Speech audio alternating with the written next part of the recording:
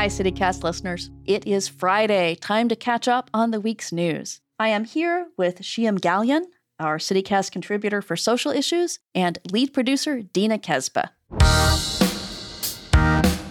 It is Friday, July 1st, 2022.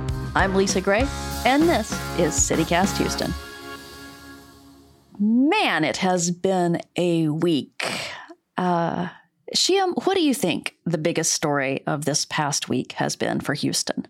The biggest overall story would be the end of access to abortion, safe access to abortion for women and people who can get pregnant in Texas. Mm-hmm. There's another story this week that kind of falls under that I think is probably the biggest story, which is that a handful of women's health clinics sued the state and they got like a temporary... There's like a safe zone that they were able to win legally because of a judge in Houston. The temporary restraining order. Yeah. Yes. That one's like until July 12th. Yeah. These 2 abortion clinics in Houston and others around the state that sued can resume performing abortions for women and other people who are up to 6 weeks pregnant. It says until July 12th. Or until overturned. Yeah. Because Texas trigger law has a built-in waiting period after the Supreme Court files its official ruling overturning Roe v. Wade. And that hasn't kicked in yet. But in the meantime, the Attorney General is arguing that these laws from the 1920s suddenly apply now that Roe v. Wade has been overturned. And so our Harris County judge said, nope, can't do that. Mm-hmm. But they're appealing that busily. So I don't know even how long that temporary reprieve is going to last. Mm. For me, like the thing that's most striking is what overturning Roe v. Wade does to anybody with functioning ovaries in the state of Texas. I mean, looking at that bounty law that's in effect and looking at all the laws that are likely to come about once the Texas legislature is in session in January. And the landscape gets really scary because all of us have very happily, clicked agree on our user agreements. Our apps are all tracking us. And those bounty laws mean that clever people can suddenly go after anyone who would help you get an abortion and sue them for $10,000. And, there's all these things that we don't really think of as abortion that are also affected by this. The other questions are, what are the legal penalties going to be for doctors who do anything that ends a fertilized egg's life? If you have an ectopic pregnancy where you get a fertilized egg, but it's not actually in the uterus, in the womb. It's just kind of floating out there, growing, but not going to develop into a baby. Mm-hmm. This is incredibly painful. It puts women's lives in danger. But technically, under this law, a doctor might be prosecuted for taking care of her. Mm-hmm. Yeah, I recently read, because this was also the biggest story for me, too. I recently read a post about a mother who was talking about how she basically had to make this really hard decision at 23 weeks pregnant to terminate the pregnancy because her daughter was having like seizures and so many health issues, and she was just not going to have a quality of life. And so it's like, well, what does this mean for me when I had to make that decision? Because why would I birth my child and give them a life of pain, right, instead of doing what I know I need to do, which is also a really hard decision for her, is to terminate the pregnancy at 23 weeks. Yeah. Which is later. Yeah. What I wanted to bring up was like, Lisa, I really appreciate the questions and like how you kind of guide us with like how we should be thinking about the news that's happening. I get really kind of overwhelmed and focused on the way that the conversations are going. Mm-hmm. And I try and look for like patterns in the conversation. And one thing that really struck out to me was that the conversation around abortion rights follows 2 trends that I've noticed being someone who works in the peace and justice space. One, that there is an insistence on generalizing what the story is. From the people who support the abortion ban, there's like an insistence that, no, this is like totally wrong. And there can be no situation in which you might need an abortion that wouldn't make you a murderer. And that's pretty scary. And then, I always, whenever there's conflict, I always look for what are the exceptions that people are making. Mm-hmm. I consider myself to be very pro-life, but not in the mainstream sense. I think, advocating for people to have more access to resources, to lead dignified lives. I mean, like, there's so much I think that people do that can be described as pro-life, but that this movement, claims that moniker, and that they're exceptionalizing the life of an unborn fetus over the person that's carrying and hosting the fetus, and kind of saying like that person's life is just as a vessel. That's also pretty scary. Mm-hmm. And I've seen people in my circles just really struggle. Like, I think some of us think like, why would I need to make a statement? And then I see people making a statement that seems pretty common sense. And I'm like, oh, good for them. They took the time to say something. Yeah. And then I see that there's someone arguing with them from their lives. And I'm like, oh, yes, that's why it's still important to say something, because we're all connected to people who are navigating these conversations and winding up, on the side that's like totalitarian and restrictive, which I would say is the people who want to characterize all abortions as murder. Mm-hmm. Yeah. I think most Texans are far more moderate than these new laws. Most Texans would say, yes, women actually should have the choice, definitely in the case of rape or incest. Mm-hmm. Most Texans are not against in vitro fertilization, which becomes basically impossible if you don't destroy some fertilized eggs. Mm-hmm. Nobody, I think, wants women with ectopic pregnancies not to be treated. The dangers are just built into these laws. Mm-hmm. I think the other interesting debate that I've been seeing is how there's a lot of focus on abortion rights and, pro-life versus pro-choice. And then there's the conversation a lot of women are having where it's okay, you want to make sure that you ban abortion, but you also don't want to put in place any sort of adequate resources for, be it a single mother or any mother after the fact when she actually has the baby. Maternity leave in the US is horrible compared to other countries. Mm-hmm. You're looking at a shortage of formula everywhere. And then you're also looking at just like the cost of having a kid in this day and age is so high. There's so much focus on making sure that abortion does not happen, but then there's like a lack of attention and focus on, okay, let's talk about giving people resources. Those two go hand in hand. Yeah, I mean, this idea that I think most Texans, most Americans would agree on, which is that abortions should be rare but safe, has gotten lost. And if you make it easier to have a baby and raise a baby to give the child a good life, you'll have fewer abortions. All right, so let's talk about stories that may have gotten overlooked in all of this. Shiam, what have you been paying attention to besides the fallout from Roe v. Wade falling?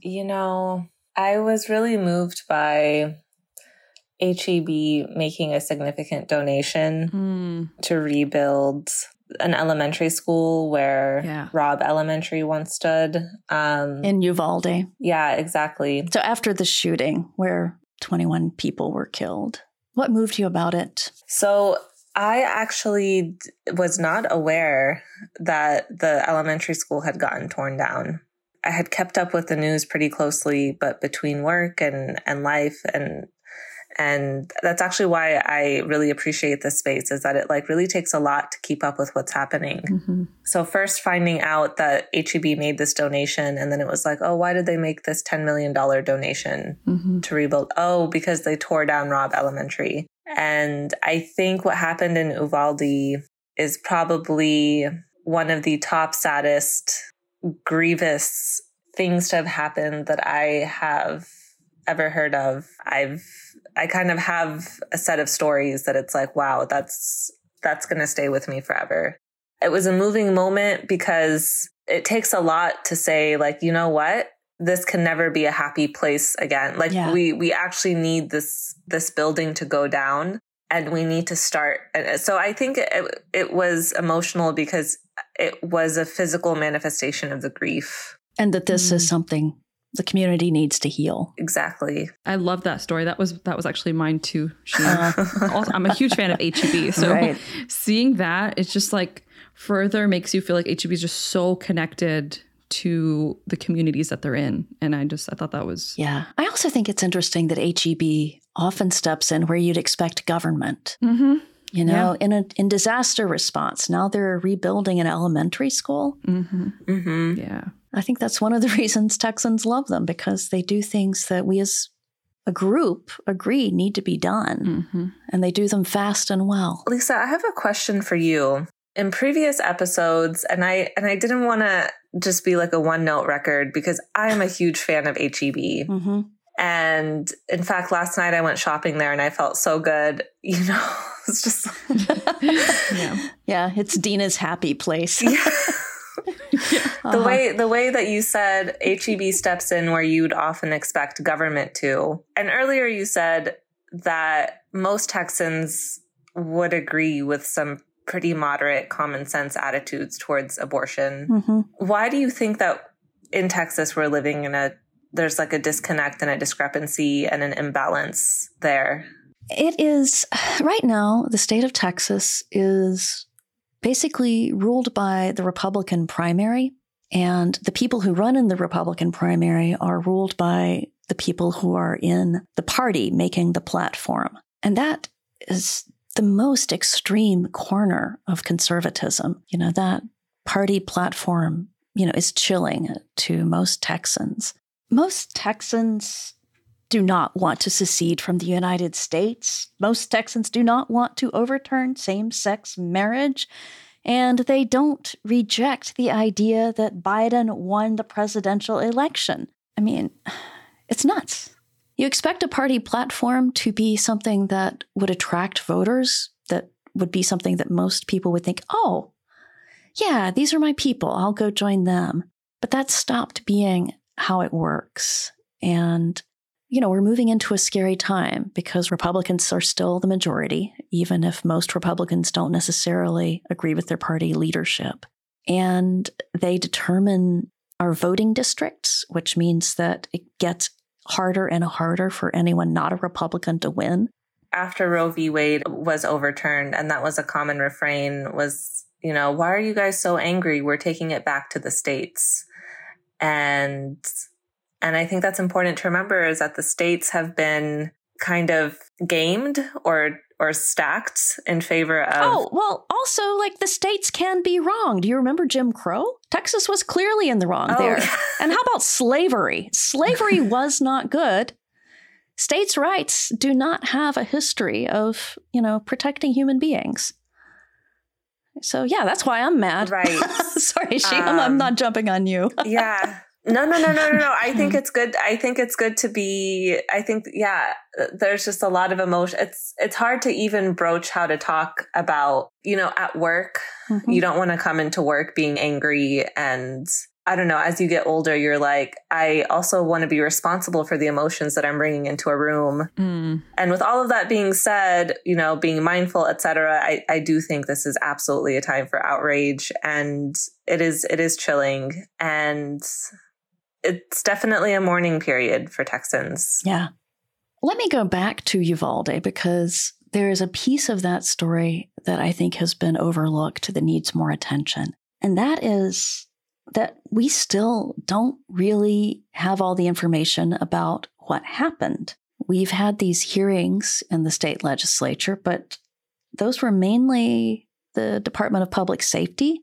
The head of the Department of Public Safety was testifying about what he thought happened. And basically, he blames the head of the Uvalde School District's security. He says that he was the person who was in charge at the scene and he made the bad decisions. But the head of the school district security says, no, he did not believe that he was in charge. And so there's a real deep question. What the heck happened? How did we have, more than 70 armed law enforcement people in Uvalde, and it took more than an hour to go into that classroom while kids were dying, teachers were dying?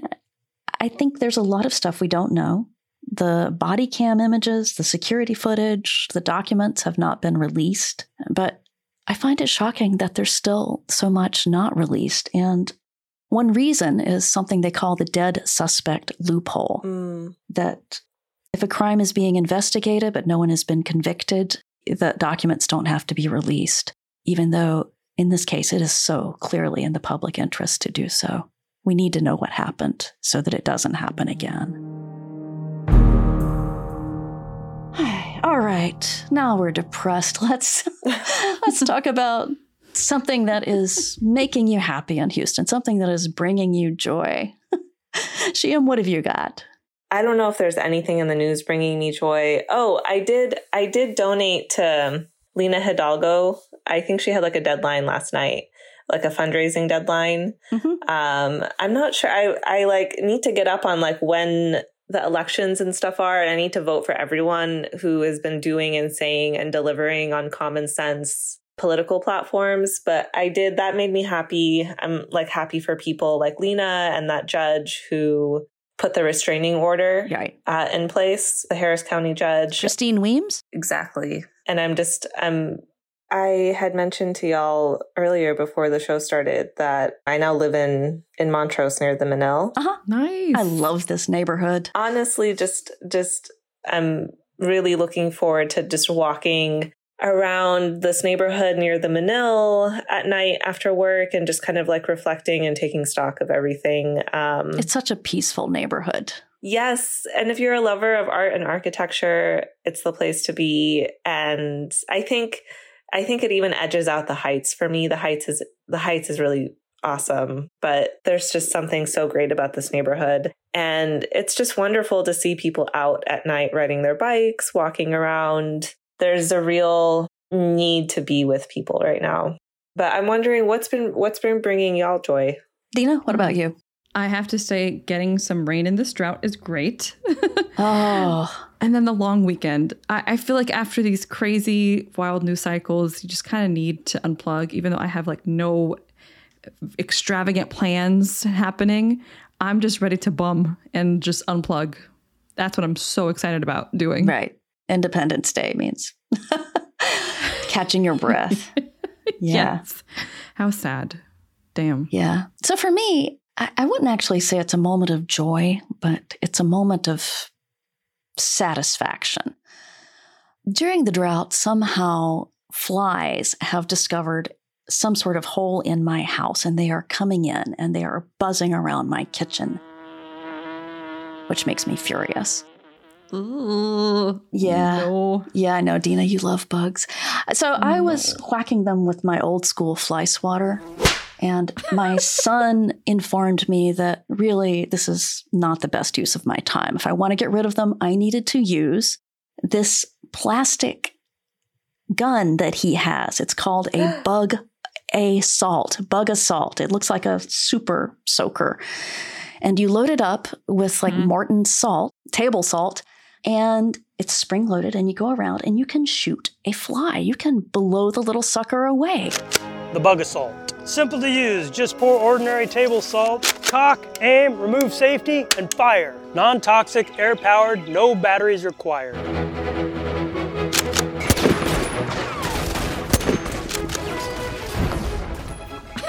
And I have just blown away loads of flies. You know, they're not a problem in my kitchen anymore. A couple sneak in every day, and I go, stalking them, preying upon them.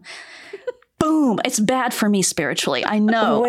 This is not good for me, but I have so much anger to work out right now. Oh, my Lord. Maybe it's not really getting my anger down, Shiam.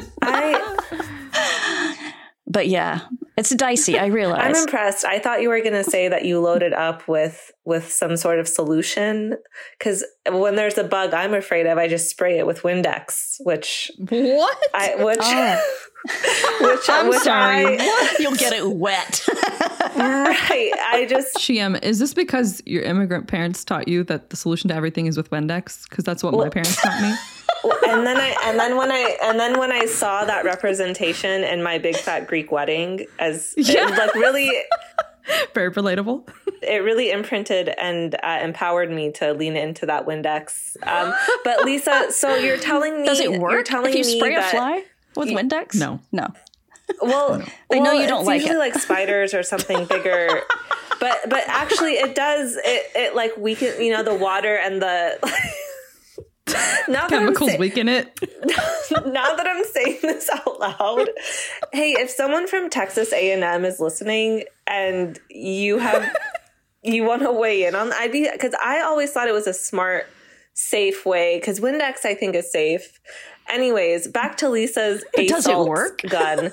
So I can tell you, salt crystals are safe. I think it does.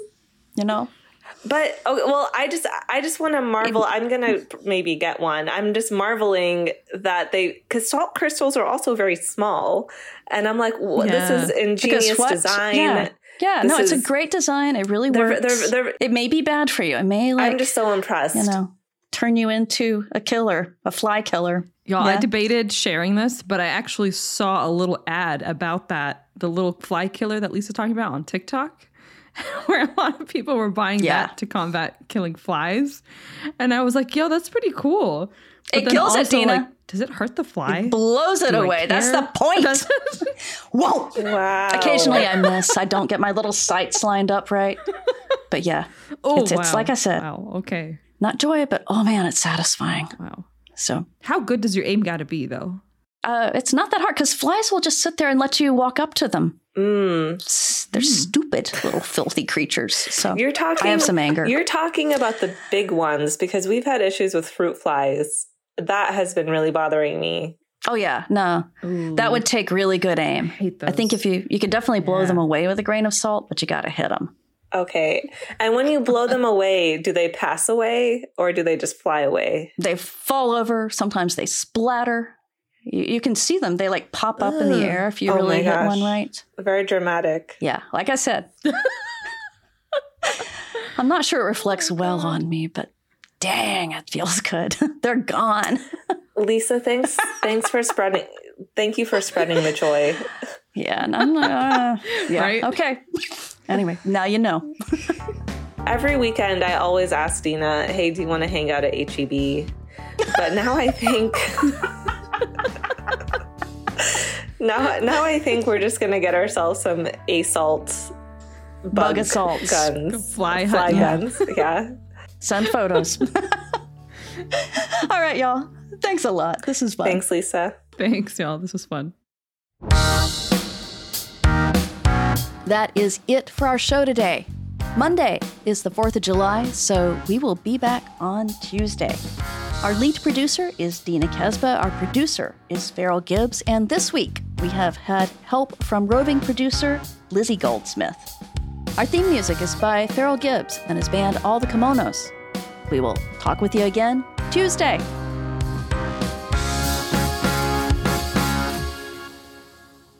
It is Friday, June 31. I'm sorry. It is Friday, June 31st.